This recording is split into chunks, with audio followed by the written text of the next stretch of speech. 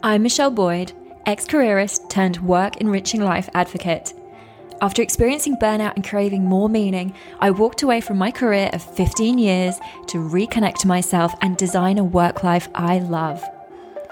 Welcome to the Well podcast, all about work-enriching life. A place for droplets of inspiration, ideas to lift you up and make you feel well. Tune in to hear my guests share their work evolution experiences and mindset hacks from me, your host, trained coach, hypnotherapist, and meditation teacher, and founder of Floetic. Let's get started. In this episode of the Well podcast, I'm going to be talking to you all about the idea that there isn't one reality, that you are in fact creating your reality, and that you have the ability to shift your experience day to day. This is really valuable information, and I wanted to share it with you because once you know this, you understand that you are in fact incredibly powerful and that you really are the controller of your experience every single day. And the stuff that I'm going to be sharing with you in today's podcast is really why pessimism perpetuates and optimism continues to grow. And if you are not happy with the reality that you're experiencing every single day of your life, that you know that you in fact have the power to create a different reality. And that is pretty powerful stuff. So let's dive in and let's get started. So the first idea that we're going to be talking about today is the fact that there isn't one reality. You are not experiencing the same world as the person next to you. In fact, every single one of the many billions of human beings that are on the planet today are not experiencing the same reality. And the reality that you choose every moment to moment, you are absolutely creating. Now that can be quite confronting because you can certainly sit there and say, well, I don't choose for this person in my life to pass away, or for me to be made redundant, or for this accident to happen, or for this global pandemic to take place. I didn't create those things. However, what you're taking from those instances is what you're making your reality up from, and that is where you have complete power. So how does this actually work? So every single second, we have 2 million bits of information, of sensory information that hits our senses. So 2 million bits of information about what you could be seeing, hearing, tasting, smelling, and feeling. This is a vast amount of information. And if we were consciously aware of these 2 million bits, we'd absolutely have overload. We wouldn't be able to make our way through our day and make decisions and progress if we were processing consciously 2 million bits of information every single second. So our brain is very clever. What it does is it actually filters out the vast majority of it so that we're only ever consciously aware of 138 bits of that information. Now, if you do the sums and you kind of calculate it, it's less than 0.5%. So every single second, we are only consciously aware of 0.5%, less than, of the sensory information that is available to us. And just a note that when we're talking about this, we're talking sensory information, what comes in through your 5 senses and what is processed by the left part of your brain. Now, there is also the information that comes in via the right side of the brain, the intuition, the other ways that we source information from the world around us. And different people have different levels of sensitivity and ability to tap in and to receive that information. But for the purposes of today's podcast, we're just talking about the very black and white sensory information that comes in and is processed by the left-hand side of our brain. So every single second, if we are only ever working from less than 0.5% of the information that is actually available to us out there in the world, you can understand why you are never experiencing the same reality as the person next to you. Because we are never taking the same 138 bits of information. And you see this play out in the world around us. So you can have policemen come and interview people after an accident or a robbery, and they will not recall the same information. One of them may be able to say that this individual had a certain hair color. Somebody else will notice the jacket they were wearing. Maybe some were aware of the sound of a mobile phone that rang, or whatever it might be. It's never the same information. And it's just quite simply because we're not taking the same bits of information through our senses. We're not consciously aware of exactly those same bits. So you are constructing your reality based on the 138 bits of sensory information that you allow yourself to be aware of every single moment of your day. And this is why we do not see the world the same, and we never will. You can never expect the person next to you to experience the world the same as you. They're just not working from the same information. And so when you find yourself potentially in an argument or a disagreement, or you find that there is definitely a block between you and someone else, have a little bit of compassion, because you are literally not singing from the same song sheet. So that's the first thing. We are not all experiencing the same reality. So how are we creating the reality that we're seeing? So we filter out most of that sensory information to get us from that 2 million bits all the way down to that 138 bits. And we have a whole bunch of filters that are doing this for us. So we filter around our belief systems, our values, the experiences we've had, the language we use, our meta programs, which are a more evolved version of a way that we understand the world and the way our personality plays out in the world. We also do it on time and space. There's so many ways that we filter. And of course, our filters are set up differently to the person next to us. So again, that's why we will never filter through the same bits of information. But there is a part of the brain that is primarily responsible for this filtering process. And that is called the reticular activating system. And you'll find the reticular activating system down kind of at the base of your brain, above your neck, bottom of the brain at the back. And its job is to filter out that information so that you are only consciously aware of those 138 bits every single moment. And it has all of these filters available to it, but essentially it has one guiding principle. And that guiding principle is it will give you the information that is important to you. And it makes sense. Why give you all this information that isn't important to you every moment? Let's give you the stuff that's most important and therefore the most useful. Okay, so how does it go about deciding what's most important? It's quite simple. The first one is anything that's going to keep your physical body safe.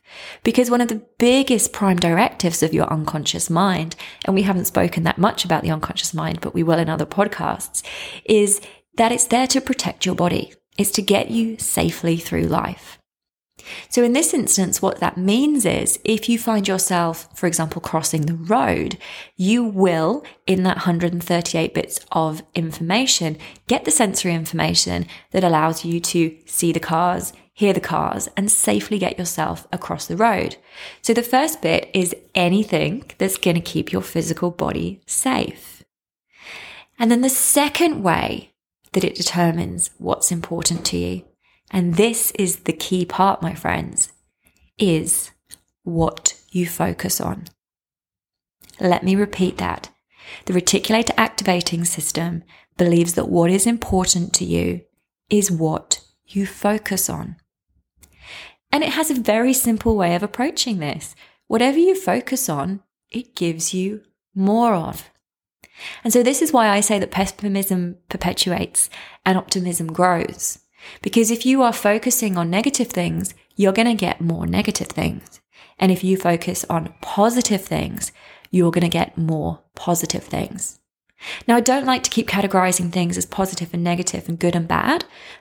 That doesn't allow us to have the many shades of grey that life is about. But for the purposes of this, you can understand what I'm saying. So it will always give you more of what you focus on. And that's effectively a programming that you are putting in place. So let's see how that plays out. So we all know this scenario. You have decided to buy a new car. And so for a period of time, you have been looking at cars online. You've been talking about it with your friends. You've been thinking about the color. You've been looking at the engine capacity and the fuel consumption, and you've been test driving the car. And then you eventually buy the car. And then all of a sudden, it's like every single person you pass is driving that car. You'd never previously noticed many of those cars on the road, but now they are absolutely everywhere you go. And I think we all know that scenario. Now, they were always there. There isn't suddenly, because you bought this car, more of those cars on the road. It's just that you're being shown that they are. That information wasn't previously coming through into those 138 bits because it wasn't important for you to see those cars, because you had never programmed yourself that this was relevant for you. But now, because you have been focusing on it so deeply for so long, that's exactly what you're being shown. This is also, you'll see this play out again when you meet someone and you start to fall in love with somebody and you think they're absolutely the bee's knees and you totally have those rose-tinted glasses on. And those rose-tinted glasses are real. It's the programming that's sitting in your reticular activating system. Because you have focused on all of the ways that this person is amazing, that you're going to fall in love, have a wonderful life together, make babies, and it's going to be wonderful. And so the reticular activating system shows you more of that. So of all the information available to you, you're just going to be getting the bits that confirm this person is absolutely wonderful and perfect for you. And yet your friends are standing on the sidelines going, what is she doing? Why is she dating that guy? And it's quite simply because they're observing different bits of information. Again, when you decide that somebody doesn't like you, all you see is this evidence that they don't like you. But it's powerful because you can decide to focus on something else. So why is all of this important? So, okay, we're only getting a very small amount of the information that comes through and we get what we focus on. Well, what happens next? Well, when that information is in our conscious awareness, we process it. And what we do first of all is we create an internal representation based on that information. And that's essentially where we apply meaning. So let's say part of the information that gets through in a conversation is you see a glance that the person you're talking to gives you. And you see that glance and you assign a meaning that means that they don't agree with what you just said. And you'll assign that meaning because perhaps you've seen that glance before in the past and that's what you decided it meant then. So every time you see that type of glance, you think it means somebody doesn't agree with you. And you're going to see that glance because you've kind of programmed your reticular activating system that that's an important bit of information because that's one of the things you focus on. So every time you see that glance, you think somebody doesn't agree with you. What happens next is that now that you've got a meaning is that you experience an emotion. And so for you, that emotion might be anger that they don't agree with you. So now you're experiencing anger. And then once you have an emotion, you have a physiological response. So in this case, it may well be that your face flushes red and you feel that heat go through your body and you've kind of got that urge to almost to fight. And so just from this piece of sensory information, this glance, you've created a meaning that they don't agree with you. You're suddenly angry and you're experiencing a physiological response. And then the final component is that you will behave and respond in a way that is appropriate or to you makes sense based on that information. Now, if we choose the bits of information that we're aware of, and then we're very careful about how we apply meaning, it gives us an incredible amount of power. Because in the same way that there is no one reality, we are never experiencing the same reality. Equally, nothing has meaning other than what we assign it. We make a decision very early on in life about what things mean, and then we continue to run those exact same programs. that glance means this. When I see that, this means this. And this is the way that we live our lives. So really, you are always going to get more of the same. And so you might be sat there and you might be saying, okay, that's all very well and good, but shit happens. Shit happens and it feels shit. And that is absolutely true. And life isn't about feeling happy all the time. It's about experiencing all of the emotions and all of the experiences of being human. But in every single one of those situations, you can still be aware of different things. So let's take an example of grief. Let's take an example of if you lose somebody close to you. If you have programmed yourself to see more of the negative, that experience might be very colored by things that went wrong in the hospital, or the time that you didn't get to spend with that person, or a part of a conversation that wasn't particularly loving towards the end, or there's many aspects. Alternatively, if you're actually seeking out the other information, you might see the information that shows that this person had a great life and they were looked after really well to the end. And that in fact your last moments, although they were shorter than you would have liked, were in fact very enriching, and you had a wonderful conversation, and that the way that they touched your hand and the last look that they gave you was incredibly loving and meant something. And there's so many ways that we can cut and dice this, but you can see how the way that you then experience a just certain incident or scenario in your world, the reality of it can in fact be quite different. So we know that there isn't one reality, and then we now understand how it is that we're creating our reality. So how is it that we shift it? How do we actually take this into our everyday and make it useful? So there's really two key places in this process where you can have influence. So the first one is that you influence the actual information that you're consciously aware of. You influence what sits in that 138 bits of sensory information every single second. And the second part is that you actually affect how it is that you respond to that information. So let's take the first part. How do we reprogram our reticular activating system around what we focus on? It's simply a case of choosing what you focus on. Do you choose to focus on the deemed positive things, or do you choose to focus on the negative things? And there's a few simple tools that you will be entirely aware of, but this is why they're useful. So the first one is gratitude.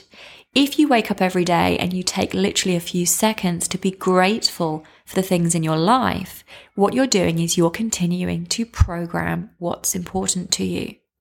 So if you say, I am really thankful for all the people that love me and show me care and attention, for argument's sake, you're going to be shown more evidence of people who love you and care for you and show you attention. So gratitude is a wonderful tool. Equally, this is how affirmations work. It's part of why they are valuable. Because when you use an affirmation, you are making a statement about what you are focusing on. So whether you say something like, I am strong and confident, for argument's sake, first one that came to my mind, then you will be given evidence throughout your day of you being strong and confident, and it will contribute towards that self-image of you being strong and confident. And a lot of the work that we do also in hypnotherapy with suggestions, which are very similar to affirmations, also helps with this work. And it's really just noticing what it is you're focusing on and just taking a moment to go, what else could I draw my attention to? And you'll see this sometimes when you're talking to friends or you're in a certain environment. There will be something that you are entirely not aware of. And it could be something really big physically in the space that you're in. And as soon as your friend says, hey, look at the so-and-so, all of a sudden it's brought into your focus. And in the same way that someone else can do that for you, you can do it for yourself. You can choose to find certain things to focus on. And this snowballs over time because you continue to program, you continue to show what's important, and you continue to see more. So that's the first place, is programming your reticular activating system around what you focus on and what's important to you. And the second place is looking at what you do with the information when you've got it. So in that moment, just pausing and having the awareness to go, what is the meaning that I have assigned to this piece of information? And then asking yourself, what are all the other things that this piece of information could mean? And there is usually an unlimitless list of what that information can mean.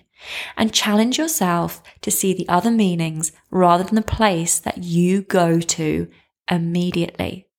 Because soon as you start to open that up and appreciate that there's so much more other possible meanings, because nothing has a meaning other than the meaning that you choose to give it and that you have over the course of your life learned to give it, you suddenly have an incredible amount of power. Because in that moment, when you see that glance and you say, oh, they don't agree with me, perhaps you choose to give that the meaning of, I haven't explained myself as effectively as I could. And then rather than getting angry, what you're able to do is in fact give them further information and communicate better. And as you start to change the meaning, you then have the power over the emotion that you feel. And then you have the power over the physiology that you experience. And there's another last note that I actually want to make here. And that is that when we talk about you assign a meaning, you get an emotion, and then there's a physiological response, that isn't linear. It doesn't just run in that direction. It can run the other way as well. So even if you haven't stopped yourself and realized the meaning and you don't really know how you got to the emotion that you got to, but if you don't like the emotion that you're feeling, you can easily change your state, change your emotional state by simply changing your physiology. And when you change and you move the position of your body, you do shift the emotion. And you will have heard me say it so many times before because it's one of my favorite facts from NLP, from neuro-linguistic programming. And that is that emotions only last for 90 seconds. And you can just shift that with your physiology. And if you've ever seen the TED Talks around the power poses, and a power pose is one that will give you confidence. So if you put your hands on your hips, bring your shoulders back and put your legs a little bit wider than hip distance apart, you will feel powerful. So if you're feeling shy, nervous, a bit sad, if you put yourself physically in that position, you're going to feel different. If you're sitting down and you're feeling a bit lethargic, get up and bounce around. Change your physiology, change the emotion, and fundamentally, you change the whole of your experience. So let's just recap really, really quickly.